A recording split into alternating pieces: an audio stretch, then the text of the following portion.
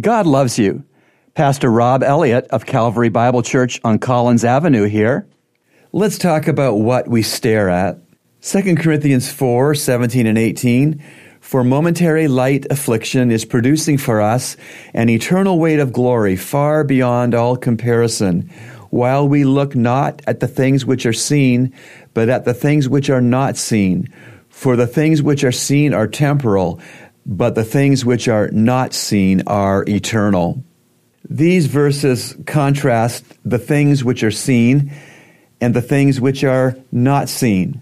We focus a lot on the things which are seen: our bills, our marriage challenges, our sickness, paychecks, college, trips to the U.S., our children, car repairs, etc. What we often fail to focus on are the things which are not seen, such as God's grace, heaven, angels, God's forgiveness, the Holy Spirit, the armor of God. But 2 Corinthians 4 verse 18 makes clear the distinction that what is temporary, the seen, is not the same as what is lasting, that is the unseen. And we are to stare at what really matters. The verb here, look, in verse 18, is not a passing glance. It's fixing a gaze.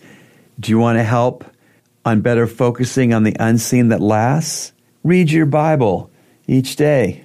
Pray often. Talk to other Christians who do a good job at focusing on the unseen. Today's encouragement has been brought to you by the Christian Counseling Center located at number 58 Collins Avenue. To reach the center, call us at 323-7000.